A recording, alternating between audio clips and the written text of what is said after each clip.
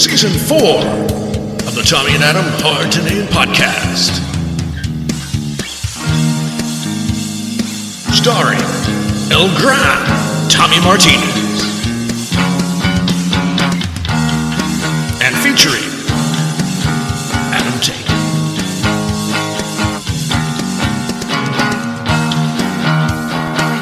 Brought to you by Datacoba Promotions. Coming to you from Datacoba Promotions, Studio One. And featuring Datacoba Promotions, Studio Equipment.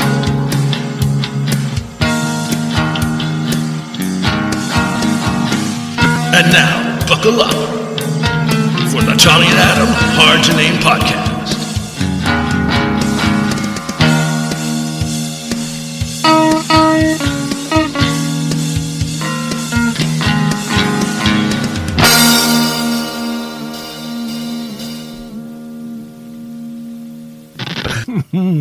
Welcome to the Tommy and Adam Hard to Name podcast, season number 4, episode number 12. Actually, it's the Tommy and Still Without Adam Hard to Name podcast. I'm going to start introducing the podcast that way until Adam gets back, if he ever makes it back. That way on the intro, when I actually introduce it the standard way, you will know immediately you will hear the voice of Mr. Adam Tate. Nonetheless, doing this podcast on behalf of both my friend and podcast partner, Mr. Adam Tate, I am El Gran Tommy Martinez at your service. And by that, I'm just being pleasant. Because if it involves money or time on my part, I'm not going to serve shit. Other than this great podcast, it's just a platitude. And in case you forgot, I am ready to deliver yet another great episode of this podcast, available on Spotify, Apple Podcast app, RSS Podcast, and many of your other great and favorite DSPs. Now, what does that mean to you? That means you can just go ahead and Google the Tommy and Adam Hard to Name podcast, and you will see that it'll be played in all these different platforms, and you can always pick your favorite. We like to mention Spotify and Apple Podcasts because those are the biggies. We just returned from Boston, Massachusetts, where we were seeing my daughter and my grandson and my son-in-law and the whole family. It was a great time. Got to see and spend some time with my cousin Mookie. That was a bonus. My cousin Mookie is the closest thing to a blood brother that I have. His wife, Iris, who we all love so much here at Casa de Martinez. No, my cousin Mookie and my cousin Johnny, we were part of the Metal Priests. I'm sure you've heard that story a few times on our podcast. So mentally, I'm well rested. I'm ready to get back into it. At least the podcast, not the regular BS that I go through on a daily basis, even though it's not really that bad. Yeah, Boston. That was a great town, I think. It was my first time there, actually visiting the city and the area. Very nice. Hung out at downtown Boston a few days. That was very chill. Got to see the Boston Harbor, some historical sites and things that I like. Boston being a great sports town as well, having their Celtics in the playoffs. Baseball-wise, the Cardinals were in town the day that I left, so when I planned this trip with my wife, I failed to look at the calendar to see who was going to be playing there in Boston, or else I would have stayed an extra day. I also looked at what shows were going to be coming through town, just in case. You know, major city usually has major shows. The only thing that caught my eye was Styx. They were playing downtown, some venue. I wasn't too interested, so I passed on that one. But wow, I was also looking at how expensive shows have become. Inflation has come to town when it comes to rock shows as well. No surprise, that's how economics works. Guns N' Roses, Aerosmith, Kiss, Metallica as well. All these tours, all these shows that are playing this summer into the late fall, these tickets are, they're way up there. I was talking not too long ago about having to go and see maybe shows at smaller venues, maybe tribute bands, because number one, a lot of these shows, they're under the gun for playing tracks and the rest. So I don't know if you're going to get your money's worth. Given that Adam was, and I'm going to use past tense on this one, my podcast partner, he's also my concert-going buddy. That permission may have been revoked as well, so the chances of me going to see any major acts, I don't know. Without Adam, it's kind of difficult for me. Mommy? Please. please figure it out. Mommy? Sorry. Sorry, I just have to take these jabs. It's my only vengeance for having to do this damn podcast by myself. Anyway, moving on. In the past couple of weeks, the rock news has blown up. The Foos have finally announced their new drummer. They have a new single out coming up on their new record. Oh, wow, that's exciting. We have something a little bit later on that. Also, Tina Turner passed away here a couple of days ago. That was huge in the rock news. Also, this AI thing has been all over the news, and artificial intelligence. I bet you that's better than a lot of intelligence that's going on here. Some artists speaking out about that. In the political world, Ron DeSantis, I think is his first name, Ron, I'm not sure, finally and officially announcing his candidacy. The Republican presidential slot for the upcoming, and dreaded 2024 elections here in the States. Decided to challenge the Trumpster. Well, you know, everybody has a dream. I mean, the odds of Donald Trump ever becoming president were pretty slim. Who knows? Maybe this guy can beat him. The good thing about that is finally we'll have some funny stuff in the news about that as they tear into each other. I'm sure it'll produce some very funny sound bites here and there. At a minimum, it'll produce some good memes, or memes, as I call them. Don't know what's brewing on the Democrat side. I don't know if they shelved Joe Biden yet. Let's be honest, that's been a disaster. They're partly responsible for this increase in ticket prices to go see these shows. And personally, at this point, doesn't matter who the hell wins the presidential elections coming up. There's very little faith that anyone can fix this freaking mess. Well, at least that's the thinking of us who have common sense and critical thinking skills. Not the fanatics. They already have their candidates. And speaking of messes, how about we start our own mess with some jazz? Good morning again. It is May the 27th of 2023, and today is National Grape Popsicle Day. Peel me a grape, crush me some ice. Nice. Skin me a peach, save the fuzz for my pillow. Oh, wow. Talk to me nice.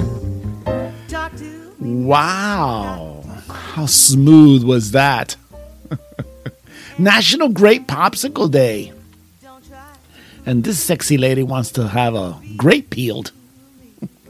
Don't have no idea what that's about. It sounds naughty. But anyway, naughty is what we do.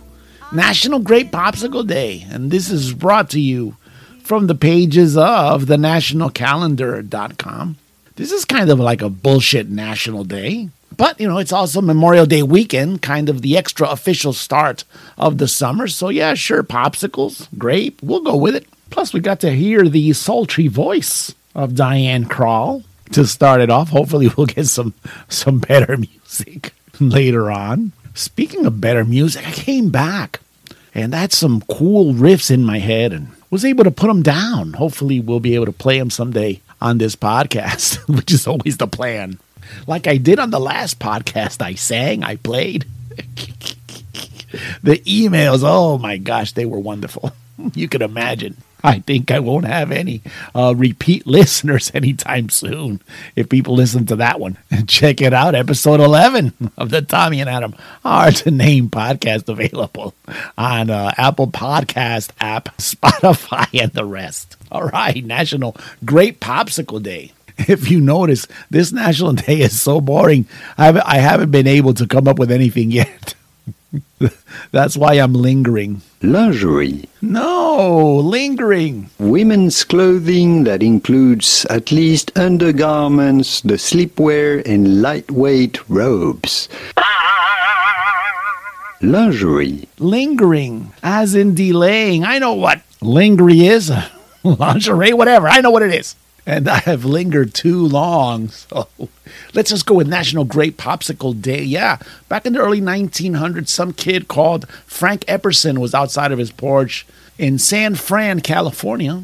He was mixing water and powder-flavored shit, and he was trying to make soda. The legend has it he got distracted like any 11-year-old, and he went back inside, and he left the little stirring stick inside of this little mix he had made. That evening, it became very cold, and his small concoction froze on the stirring stick.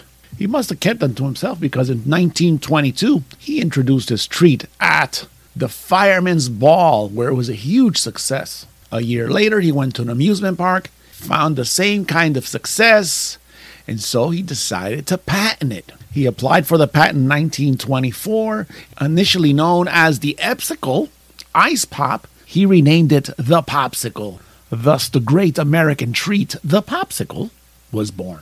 Now that I think about it, my granddaughters love popsicles, but more the ones that don't have the stick, the ones that come in like in the little plastic bags. In Puerto Rico, they're known as esquimalitos, little Eskimos. Last week, while my wife was on one of her garden binges and we had to work outside, that's why probably I didn't do a podcast last week. My granddaughter was over, and she would bring some popsicles over, and I would squeeze in 2 or 3 of them. I think it was lemons, the one that I had. I'm not sure.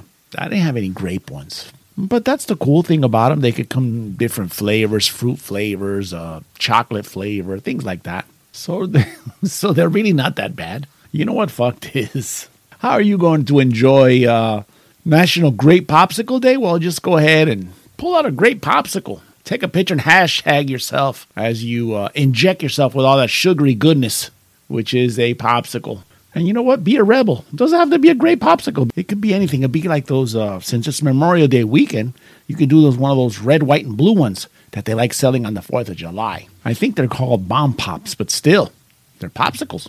And if National Grape Popsicle Day wasn't boring enough, it's also National Cellophane Tape Day. Jesus, forget this and let's go to the meat and potatoes of this podcast. It's the Tommy and Adam's Hard to Name podcast. Today in rock. It's a rain.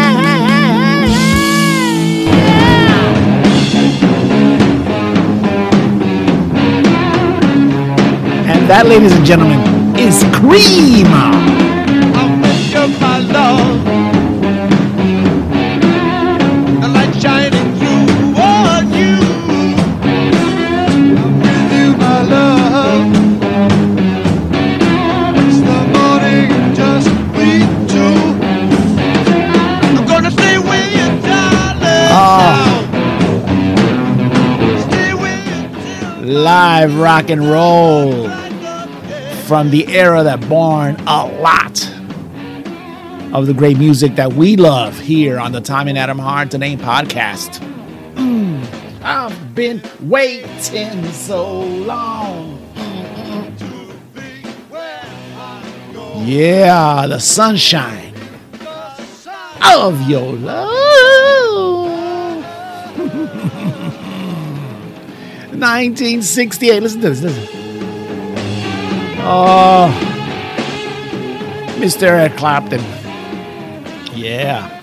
Jack Bruce. Oof. And Ginger Baker. What a trio. All right, 1968. Let's get on track here. May the 22nd of 1968. Cream earned their first gold record with their second album, Disraeli Gears, which includes this tune right here, Sunshine of Your Love, which was number 5 in the U.S. charts and 25 in the U.K. charts, which is kind of strange. It also had Strange Brew and Tales of Brave Ulysses. If you survived and you suffered through that national day that I just did, I think I just went ahead and rewarded you. Cream, what can I say about Cream? Other than that they were totally dysfunctional. At least personality-wise. But musically, they were so in sync. Here's a project, 3 dudes getting together, playing some wonderful music, and complete conflicting personalities. You know, some things are just meant to be. The Rock Gods really smiled on this trio. And speaking of the Rock Gods, this week on my memories, oh gosh, a clip popped up from our first season when Jeremy had a birthday. And Beatmaster Bocephus, one of the Rock Gods that used to make appearances here on the Tommy and Adam Hard to Name podcast, available on Spotify and Apple Podcast app, etc., where he was wishing Jeremy a happy birthday. So yeah, the Rock Gods actually are responsible also for this podcast. When when we were a trio, when it was Adam and my son and myself. And by the way, if you haven't heard any of their origin stories, check them out in previous podcasts as well. And I want to take a moment to salute my son and happy birthday to him. I love you, son. You're also welcome back on this podcast whenever you want. I need to focus here now. We went from Cream to the podcast to my son. Today I'm having concentration problems. Now that I remember, I was at my son's birthday party and got to see Louis, a faithful listener of the Tommy and Adam Hard to Name podcast, I think. We'll just go with that. Also pleasantly ran into another friend of mine that I've met through Jeremy's family, his family by marriage, Steven. And Steve, he went ahead and asked about this podcast. Don't know if he listens, but I want to shout out to Steve. He's a really cool dude. And these are the Guess Who. Who? That's right, baby. The Guess Who. From back in 1969. Oh, 69. These eyes. Yeah. These eyes cry every night for you. These arms. That's a pretty laid back song. Takes me back to my younger years. I mean, way younger years. But still. The Guess Who out of Canada. Everybody really knows about the Guess Who due to their really big hit American Woman. It's also covered by one of my favorite musicians, Mr. Lenny Kravitz. And take note that I said musician, not rock star, even though he is a bona fide rock star. A musician is a guy who plays their instruments, by the way. And so you won't get your panties all rolled up and whatnot. It's also females as well. So it's when I say guys, it's universal. Nobody wants their panties all rolled up. When I go buy my lotions at Victoria's Secrets, I can see those damn things are expensive. Anyway, the Guess Who? Still riding high on the success of the song I just mentioned. Canadian rock giants, the Guess Who, baby, made their U.S. television debut on American Bandstand, where they performed the song you just heard, These Eyes. Now, for rock and roll fans that are maybe, I want to say, about 5-10 years older than I am, they'll remember very clearly the Guess Who. They did have Randy Bachman, Randy Bachman from BTO, Bachman Turner Overdrive, taking care of business, Randy Bachman. Well, like I always try to do, I try to always find something out of the ordinary when it comes to these rock bands, anything in their history. In this case, I was looking up their name, the Guess Who's name. How'd they come up with that? So back in 1965, an incredible year, by the way. That was the year that I was born. Well, they had a single out. It was called Shaking All Over, and it was a cover by a band called Johnny Kidd and the Pirates. And it was this band's, the Guess Who's first major hit, reaching number 1 in Canada, number 22 in the United States, and number 27 in Australia. Now, their Canadian label, which was Quality Records, disguised this particular single and credited it to Guess Who. Now, if you pay attention to rock radio and also rock history, you know there's a great band. It's called The Who. We've discussed them here many times. It was a record label publicity stunt to generate speculation that this song had been made by a more famous band, that of the British Invasion, working incognito, working under an assumed name, as a wink-wink situation where fool the fans, stir them up, create this fervor, and then hopefully when they unwrap who the hell did the song, they won't be pissed and run away from it, which in this case they were not. The Guess Who had some incredible success. To this day, 50 years later, we're still listening to songs by the Guess Who. And keep in mind, there was no freaking social media back then either, so there was no need for Twitter or whoever else put down that verified blue check mark. So everybody go, oh, this truly is The Who, but maybe it's not. It's the Guess Who. I don't fucking know.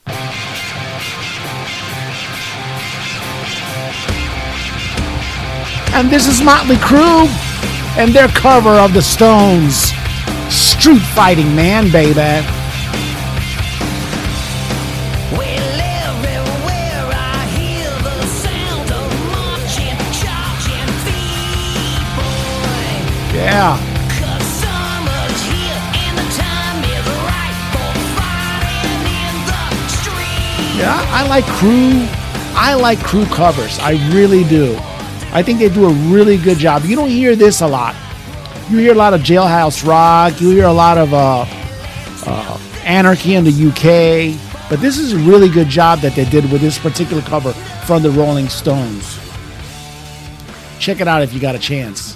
But yeah, 1971, May the 22nd of 1971, the Rolling Stones, the Sticky Fingers album with the Working Zipper on the front cover hit. #1 in the U.S. And the reason I played the Crew cover of a Rolling Stones hit is because Motley Crue used a photograph very similar to the photograph on this album cover, the Sticky Fingers album cover, for the Motley Crue record Too Fast for Love, which was their debut album. You can look it up. Tell me that I'm wrong. Then send me an email at tommyandadam@gmail.com. So yeah, let's get back to Sticky Fingers. Sticky Fingers was released on April the 23rd of 1971. And there's something really cool about this is because Sticky Fingers was the first album that the Stones put out in 1970. And it was also their first release on their new label. It was called Rolling Stone Records. When they made this album, they intently chose the way they made their songs and wrote their songs for the U.S. market, for the American crowd. That's why you're going to hear a lot of heavy blues riffs on this album. Case in point, a very cool song, Can You Hear Me Knocking? Let me see if I got some of that.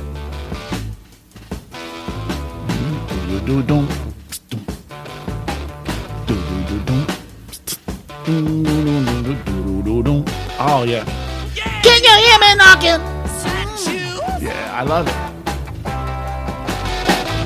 Yeah, you got nasty boots. Makes you move immediately. Enough of that. If not, I'm going to keep being distracted. Also, this record contained Brown Sugar. That's still on major rotation on classic rock radio. Also, Wild Horses, which has been, we've said this, I don't know how many times, has been covered by many artists. Rolling Stone albums previously released were released under Decca Records, and their asses were left out hanging because they were going through some major tax problems due to some problems with their lawyer. Anyway, long story short is Rolling Stone still owed Decca a final single to complete their contractual obligations, and them being pissed off, they presented the company with an unreleasable song called Cocksucker Blues. Anyway, Decca responds by reissuing the Street Fighting Man, this song that we just heard covered by Motley Crue. After that, the Stones were freed from the constraints of their final deal with Decca, and they were able to strike out on their own.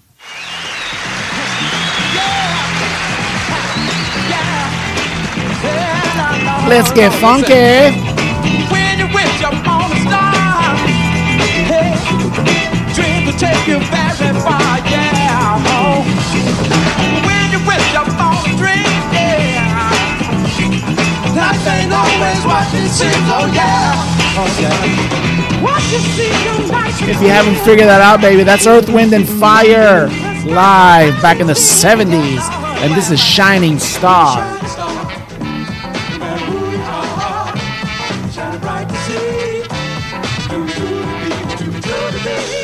It's always good to mix it up a little bit.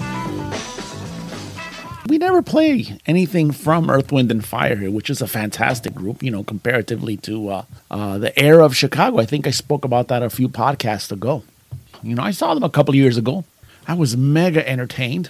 They're a very famous group, and this song in particular, Shining Star, is a song that, according to what I found out in the research, celebrates their clean living. In other words, you could be a shining star, and you don't have to be doing drugs and whatnot. Now, again, if that's true or not, I really don't know. Anyway, the bottom line, that's what this song is about, and this is their only #1 song. If you've been around a little bit and you have that mentality of where you could, again, like I said at the beginning of this segment here, of mixing it up, you'll know that Earth, Wind, and Fire has some other great hits, which are September, fantasy. Anyway, fantasy that features a lot of the vocal ranges that Philip Bailey, one of the singers, had. And, Boogie Wonderland. Boogie Wonderland. Since I fucked that up, let me play you a little bit of Boogie Wonderland.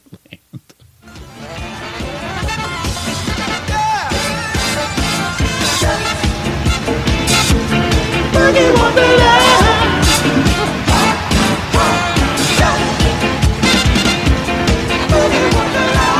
Oh yeah. Oh wow, yeah. Boogie Wonderland. I love that song.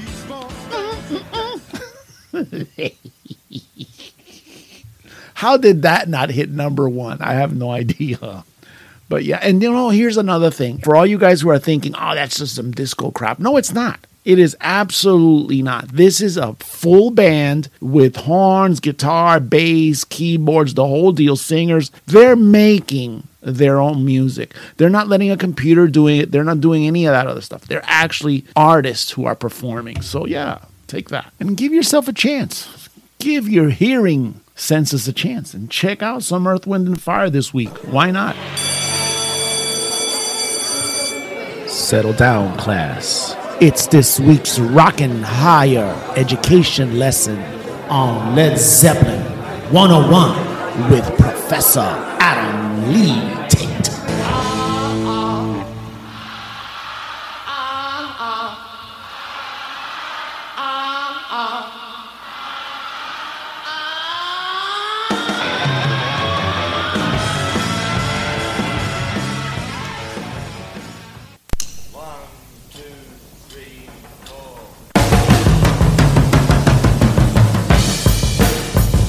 This week in Zeppelin 101, this is Bonzo's Montreux.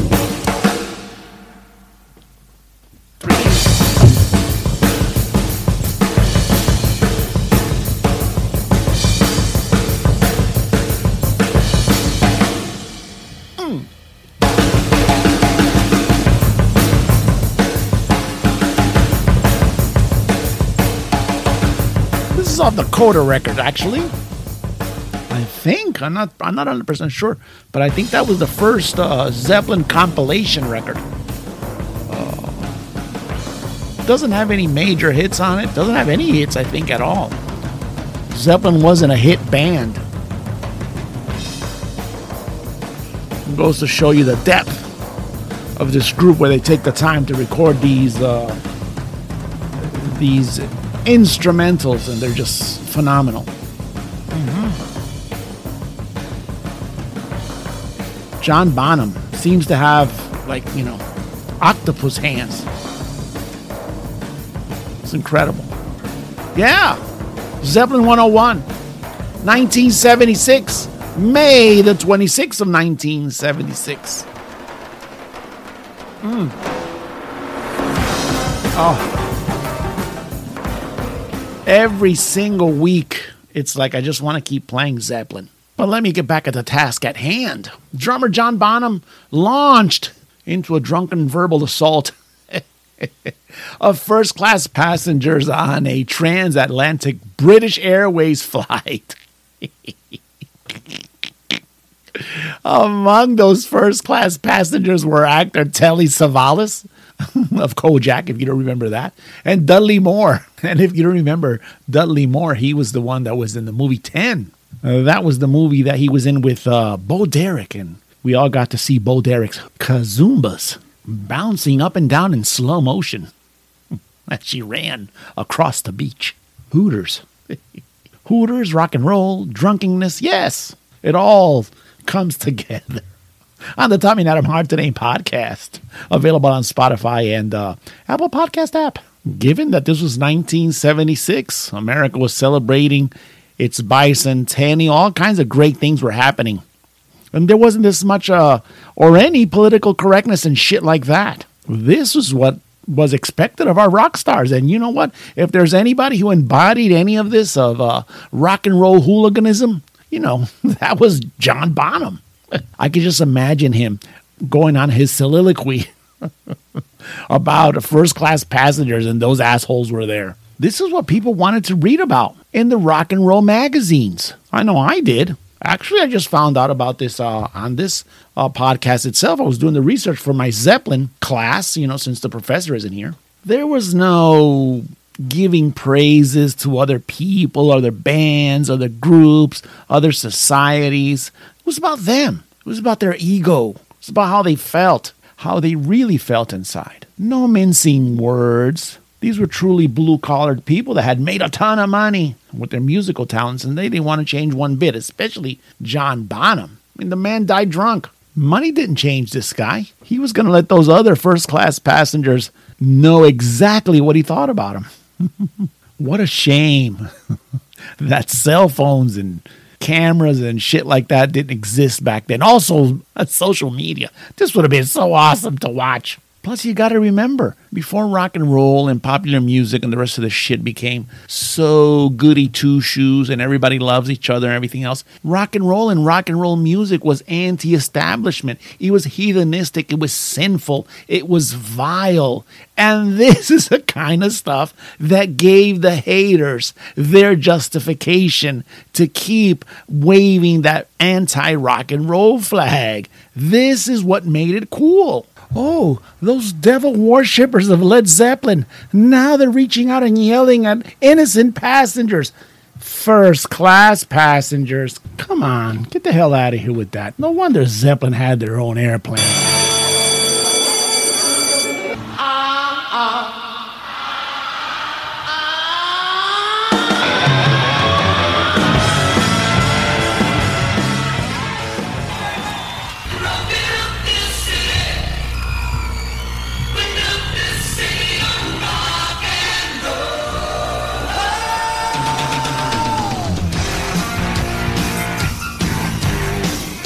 That's a pop classic. We built the city. Yeah. Starship. Wow. You must be asking yourself, Tommy's played some funk, then he goes and plays this pop masterpiece. And I'd say it is a masterpiece. I mean, it's a great piece of pop music from a modern version of a 1960s crazy motherfucking group, which was Jefferson Airplane. And in 1977, May the 23rd of 1977, still Jefferson Airplane, they were barred from giving a free concert in San Francisco. The city had just passed a resolution banning electronic instruments, which is completely weird since not only is San Francisco known for its liberal-mindedness, with the gay movement and the whole thing, but also they were known for all the flower power and the free love and all that shit back in the 1960s. And the music scene was a big part of that, spearheaded in part by Jefferson Airplane. Before there was Metallica in San Francisco, there was Jefferson Airplane. Anyway, not to bore you guys too much on this, they later wrote We Built the City. And it was kind of a dig to San Francisco. And on top of that, it topped the Billboard Hot 100 in November 1985. This song was like their vengeance. So take that, San Francisco.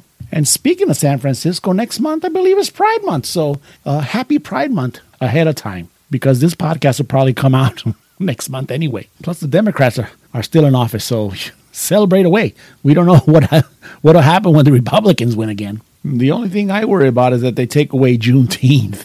That's coming up as well. And speaking of Juneteenth, shall we? Nah, bro, you see me, bro? I'm hard, bro. I'm hard, bro. I'm hard, bro. I'm hard, bro. Let's get started.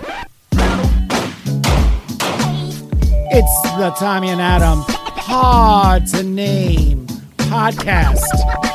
Historic hip-hop rapizzle moment. Yo.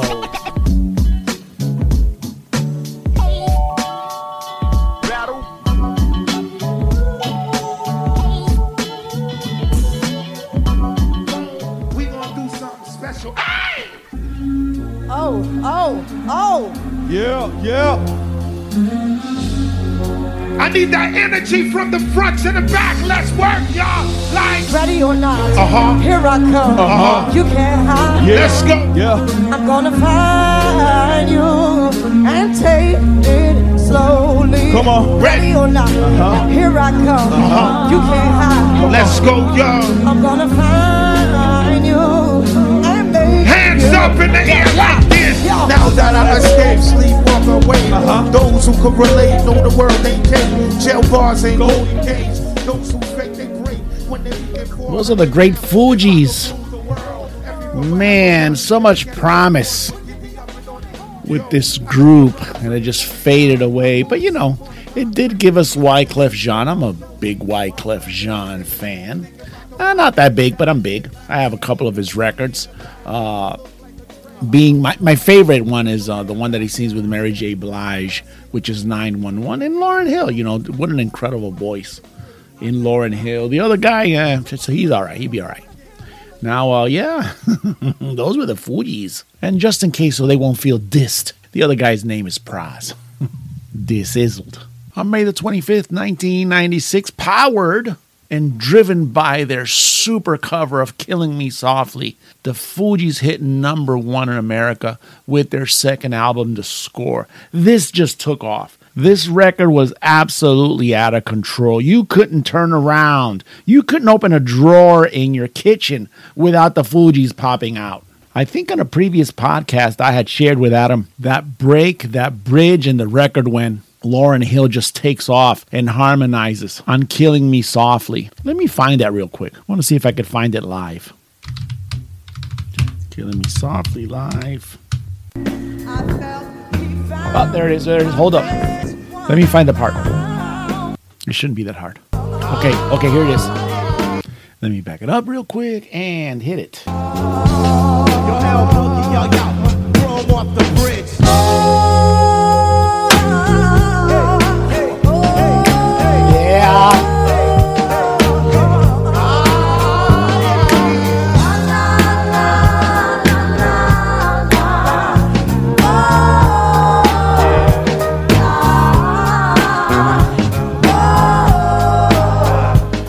That's what makes it so cool to me. I love it. I love Lauryn Hill's voice.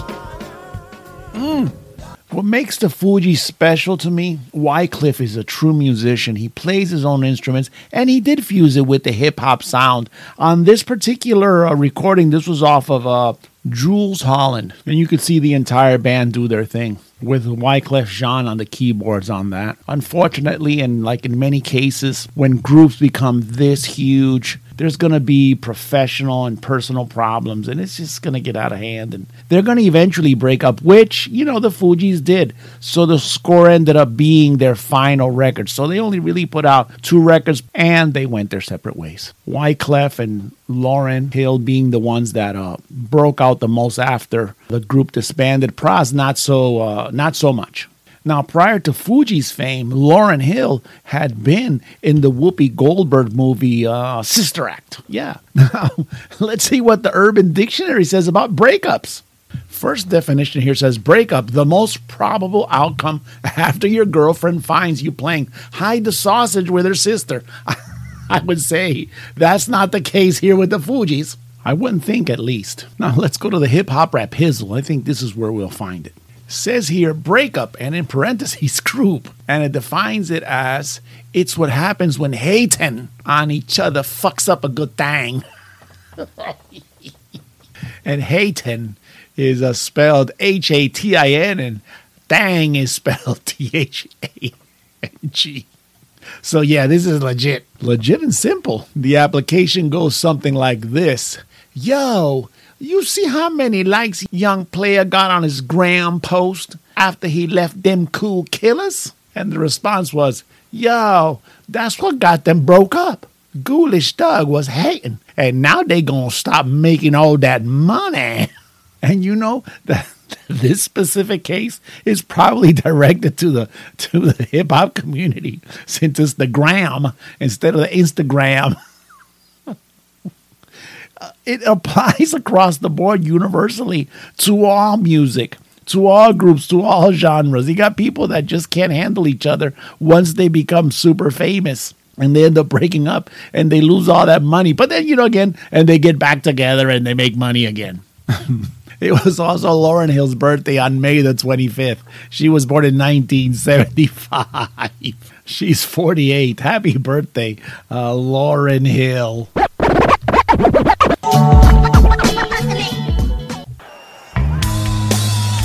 And this is Metallica's Until It Sleeps. Where do I take this pain of mine? I run, but it stays right by my side. So tell me, open, pour me out. There's things inside that scream and shout, and the pain still hates me. So hold me until it sleeps.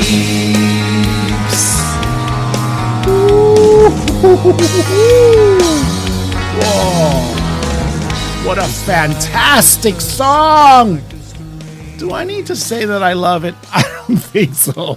It's pretty obvious. Metallica. Woo. I was really trying to restrain myself, but I just couldn't take it. I had to sing along. I'm sorry. Actually, I'm not. It's my podcast. I can do whatever I want. Let me breathe. Okay, good. 1996, May the 23rd of 1996. The video for Metallica's Until It Sleeps debuted, showing the band with short hair for the first time. And you would think that wasn't the uproar, but it was. Metallica members in short hair. I don't get it. Because the video was a very cool video, inspired by a Hieronymus Bosch painting from the 1500s that was titled The Garden of Early Delights. It was a depiction of them or anyone going, because you could relate to it, going from paradise to hell to damnation. Very biblical, and that's very cool, especially when it comes from Metallica. It was a little spiritual, but no. The fans are upset because these guys cut their hair. Shit. That's just fans that are called the purist or the assholes. No. Dickheads that want their bands to, or their pop culture heroes to stay a certain way. In this case, their rock heroes had sold out. Ooh. People have to evolve. That's just part of life. It's just like this podcast. I've evolved along with it without Adam. By the way, the Tommy Adam Hard to Name podcast is available on Apple Podcast app. Now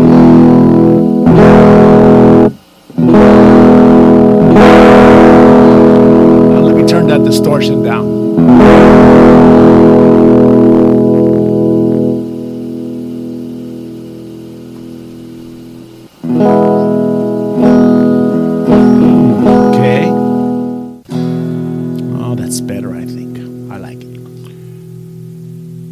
Drive the streets of Anyasko till I get lost, and it doesn't remind me of anything with the graveyard town and carrying the cross. Yeah, it doesn't remind me of anything. I like studying faces in the parking lot, cause it doesn't remind me of anything. I like driving backwards in the fall, cause it doesn't remind me of anything.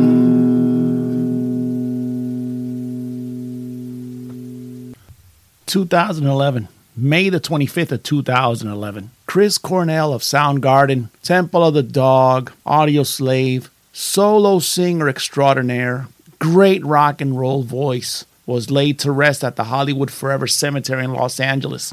Mourners at his funeral included Dave Navarro, Lars Ulrich, James Hetfield, Tom Morello, his Soundgarden bandmates Matt Cameron and Kim Thale. Chris Cornell had taken his life on May the 18th. Continue resting in peace, dude. 'Cause it doesn't remind me of anything. 1, 2, 3, 4. This weekend. Oh yeah! Kiss!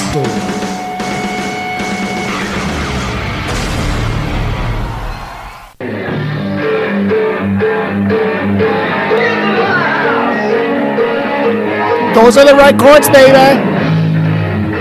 But not the right voice. It's Van Halen covering Firehouse.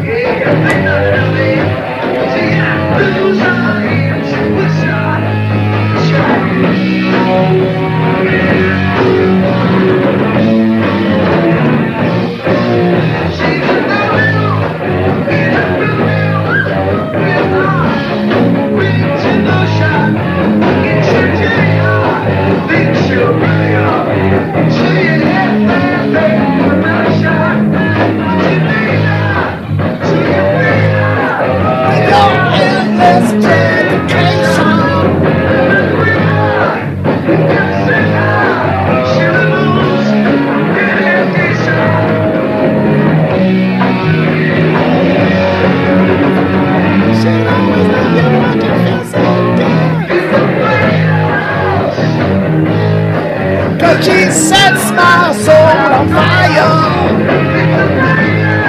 Woo-hoo, yeah.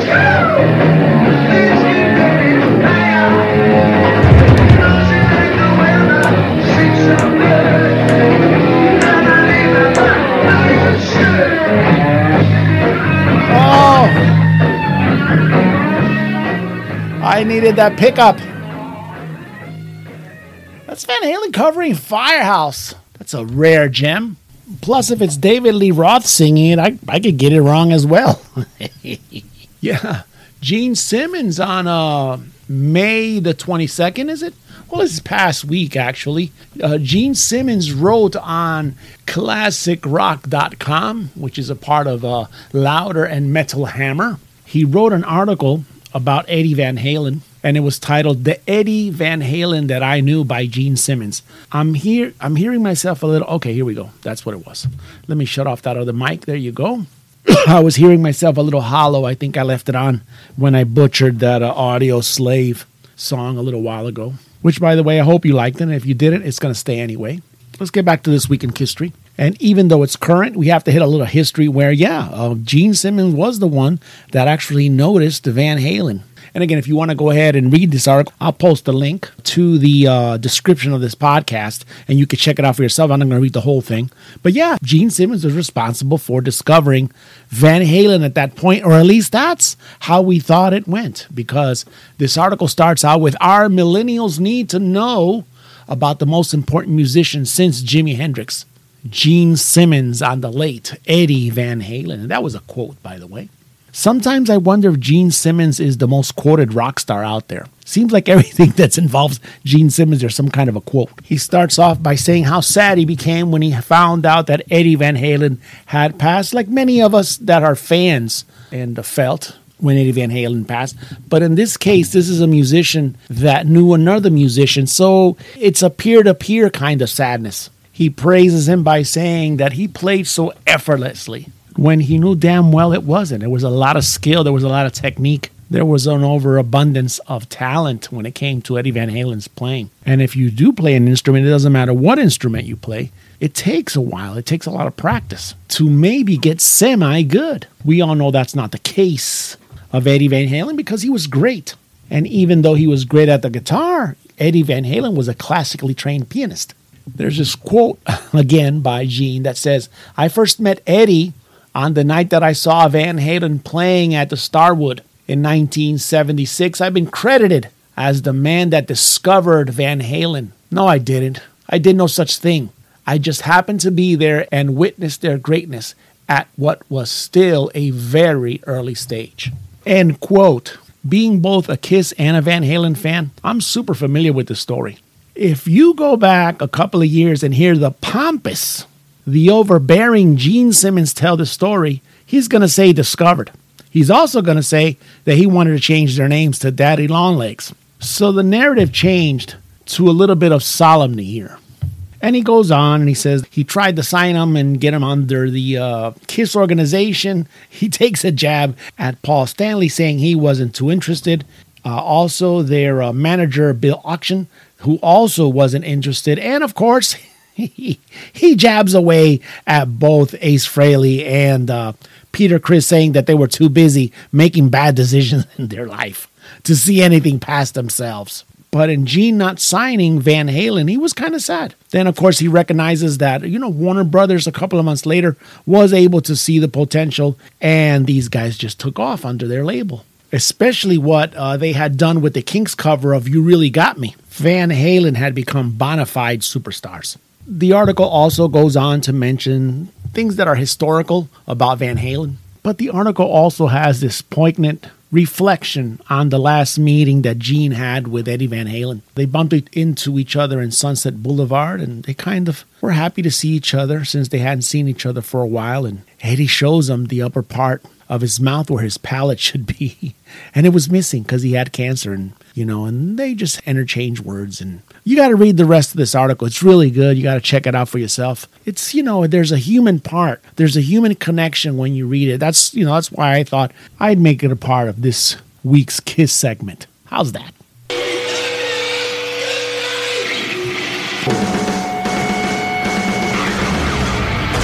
Yeah.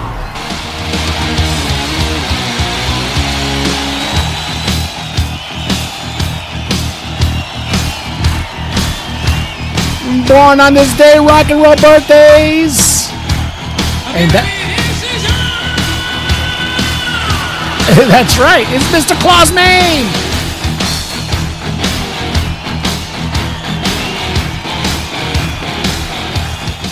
Or is it Klaus Main? From German super rock band, the Scorpions. That's how you say it, the Scorpions. Woo, man. He was born May the 25th of 1948. Great singer, super recognizable rock and roll pipes this guy has. Wow. The Scorpions actually hold the record for the best-selling single by any German artist or band. That would include more than David Hasselhoff, which is a big fucking deal in Germany. Don't know why, but that's the way it goes. The Scorpions, wow. I've had a few of their records. Blackout, it's a pretty good record. I like their record covers. They're very sexist. But other than that, they make some great, great rock and roll. Blackout. Blackout. Blackout. Rock You Like a Hurricane. Still Loving You. Always Somewhere. Wind of Change. Who doesn't know that song? Which was a humongous power ballad. Probably one of the biggest ones to date. Probably just as recognizable as Poison's Every Rose Has Its Thorn. You could debate me on that. That's what I say. That's what I think. Poison's starts off with that big sigh. Right? Wind of Change starts with that whistling.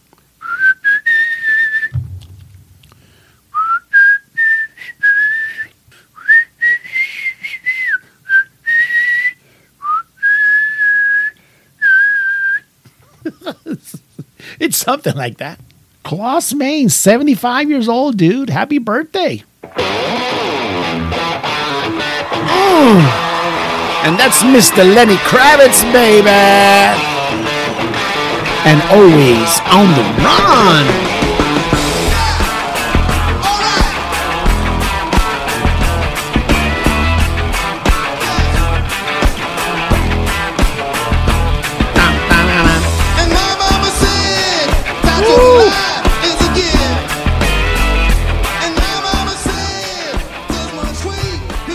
Always on the Run.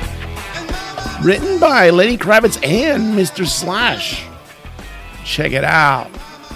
Yeah, Lenny Kravitz, born 26 May of 1964. He celebrated a birthday yesterday. I bet you he celebrated in a grand fashion. Man, what a talented singer, songwriter, guitar player. Oh, this guy's just awesome. Seeked by many to collaborate. all kinds of genres. This guy's a funk master, a rock master, a ballad master, you name it.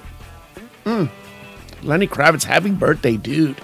Actually, I was watching YouTube the other day, and there's a whole thing about Lenny Kravitz's diet down there in some hacienda he has in Brazil. Says, man, get out of here. You know, he is in top physical shape, or at least he seems to be, at least on the outside. He's a dreamy dude. Also, recently celebrating a birthday is Stephanie Lynn Nicks, a.k.a. it's Stevie Nicks. Singer, songwriter, fashion diva, I guess, if you want to go with the witch look. But yeah, Lindsey Buckingham and her had a group called Buckingham and Nicks. After that, they, joined a little group called Fleetwood Mac. Went on to solo success after that. Also had a great single out with the late Tom Petty, Stop Dragging My Heart Around. Here's something you probably don't know about Stevie Nicks, since Memorial Day is Monday. Nick started a charity foundation titled Stevie Nicks Band of Soldiers, which is used for the benefit of wounded warriors of military service. Real military service, not the kind that people run around with beards and their pickup trucks and their gigantic flags and play pretend patriot here in the United States. In late 2004, she started visiting veteran hospitals all across the D.C. area. That would be probably Army and Navy and Air Force. While she was there, she was just determined to leave an object or something for them to have, to look forward to next day. And she decided to purchase a bunch of nano iPods and load them with music and autograph them and give them out to these guys and gals who were actually combat wounded or ill due to actual military service. Again, and not to the crazies who almost joined and are running around this country acting the fools, saying those wondrous and original words. Don't tread on me. Don't tread on me. Thank you, Stevie Nicks, and happy birthday. Also, celebrating a birthday this past week was Rich Robinson of the Black Crowes. Happy birthday to him and to all the listeners of the Tommy and Adam Hard to Name podcast, available on Spotify, Apple Podcast app, and the rest of your favorite platforms, ladies and gentlemen, because it's time for...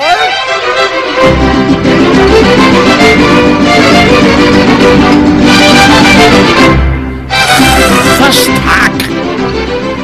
What the frijoles? According to Glamour Magazine.com, dormant butt syndrome is a thing, and you might have it. That's right, you. You can scream all you want. You may have it. I don't know. That's what... Stop it. Stop it already. It's not me, it's Glamour. What? Yes, the magazine. Pay attention. Dormant butt syndrome.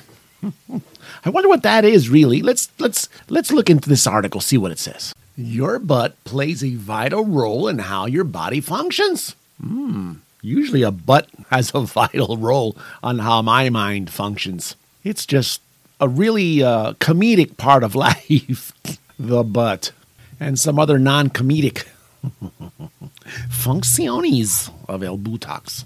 Your glutes are the biggest muscle groups in your body, and keeping them strong supports all of you. And if your butt is weak, it can mess with your hips, knees, and back, causing all sorts of pain.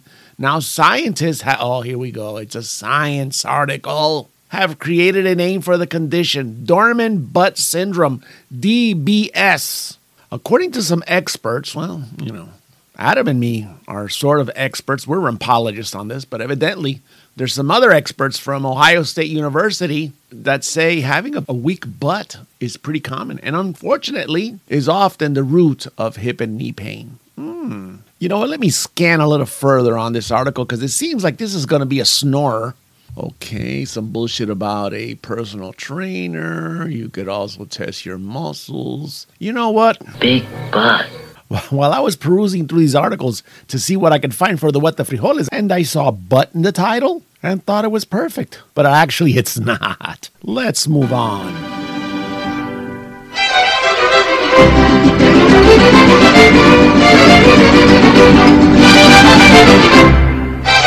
And that, unfortunately, was a hashtag. what the frijoles? And it was going to be a really lame one if I kept going on with that shit.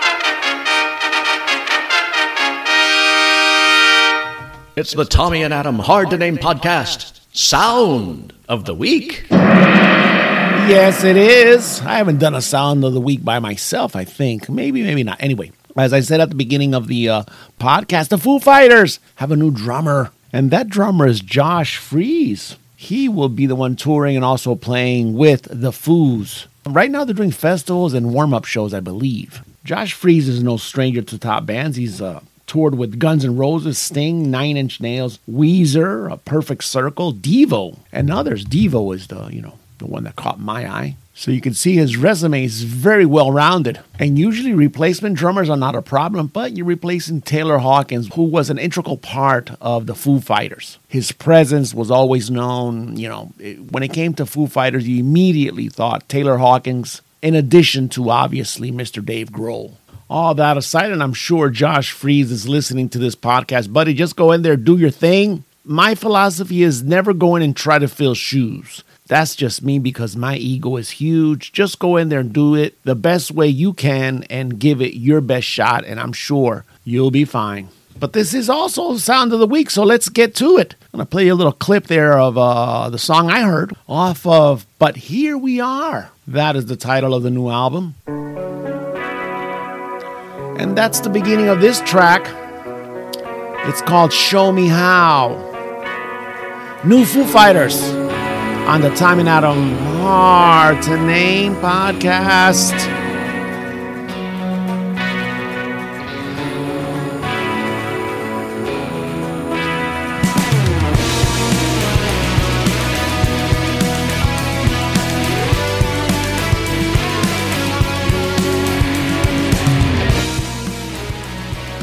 Yeah, Foo Fighters. Man, this is going to be a very emotional album. Dave Grohl had just lost his mother on top of having lost Taylor Hawkins in this past year. So I bet this is going to be very introspective. But check it out. Check it out.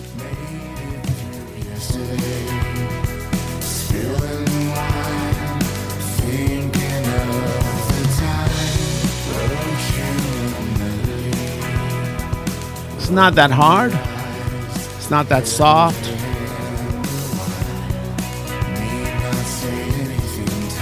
Some melancholy on that voice, on that tone. I like it. I like it a lot.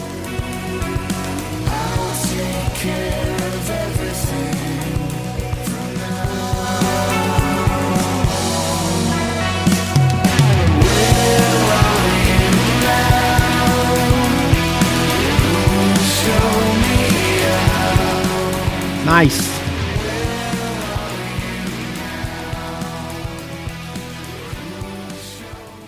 Hope you go out and listen to it. Play it on your favorite platforms. I know I will.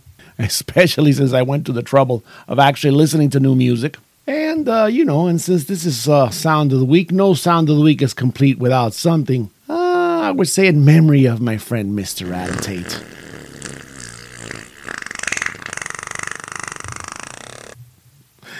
I can't provide quality, but I can provide consistency.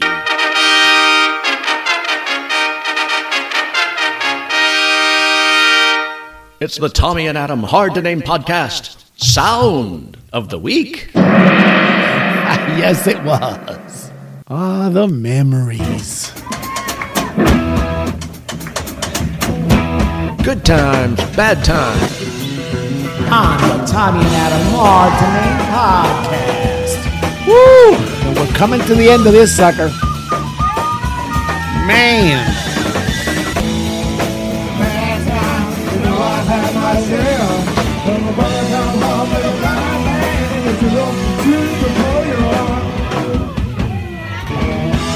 Good times, bad times. First up, bad times for Thorntonville, Ohio. And why is that? According to Loudwire, on a 17 May, Insane Clown Posse revealed initial lineup for the 2023 Gathering of the Juggalos. Oh, shit. Faygo will run in the streets of Thorntonville, Ohio. The main act will be, of course, the Insane Clown Posse and Alien Art Farm. Actually, I've seen Alien Art Farm. They opened up for Sugar Ray at Six Flags St. Louis. They were known for that big Michael Jackson cover. What the hell was it called anyway? They also did a cover of Black Sabbath's Paranoid. They were also in the rock news not too long ago, maybe 5 or 6 months ago, something about the lead singer pulling a fan's hand towards his junk. There was a video and everything about it. The lead singer was singing. Some guy put out his hand. He kind of shook his hand. And then at that point, he just pulls it toward his, his thingy. After that, the fan was pulling back his hand. I mean, it was a whole fiasco. So if the ICP picked these guys, I think they picked the right choice for that crowd. And I'll keep saying this. I find the Juggalos fascinating. As a matter of fact, I follow Superhuman, the guy who does the jumping from the third rope move, but on top of pointy and jagged things like barbed wire, Lego, shit like that. It's a frickin' train wreck.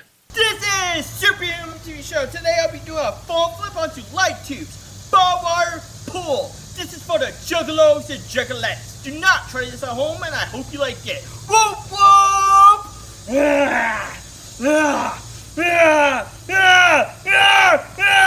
Fuck this shit! Whoop, whoop!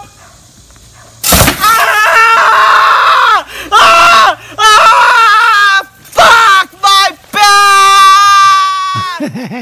There he is right there. I'm positive the Juggalos are going to love it.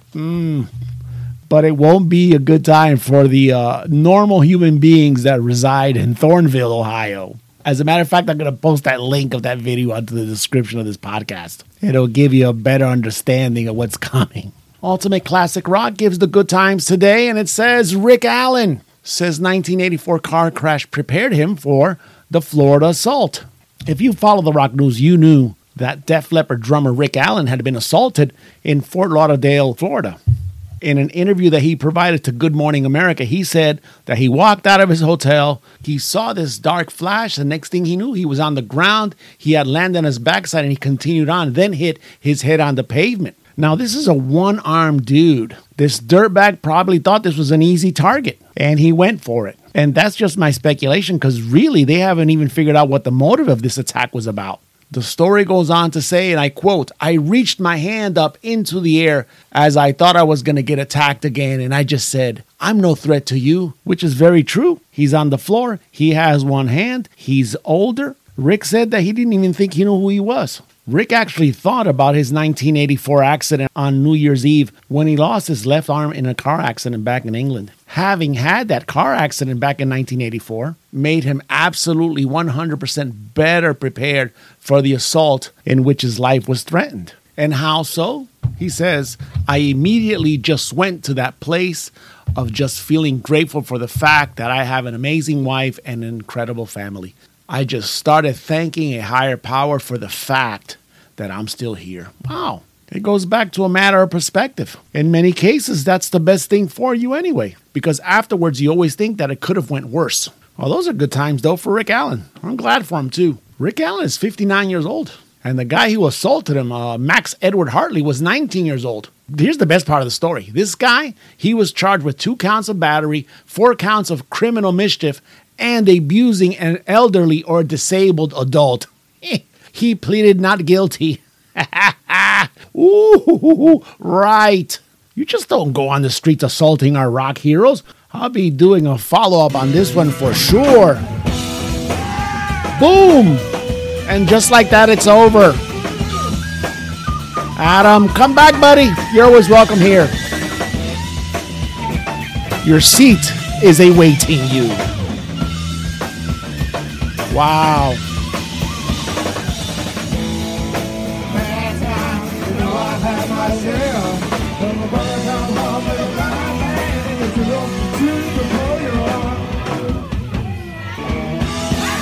It's Memorial Day weekend. I hope you all have a great weekend, or whenever you hear this podcast. As always, I want to thank our legion of listeners, our fans, and whoever else subjects themselves to this podcast. You're welcome. You're welcome. We really appreciate it. Keep in mind, life is not that serious nor anything else. we have said on this podcast. Question everything and don't believe anyone.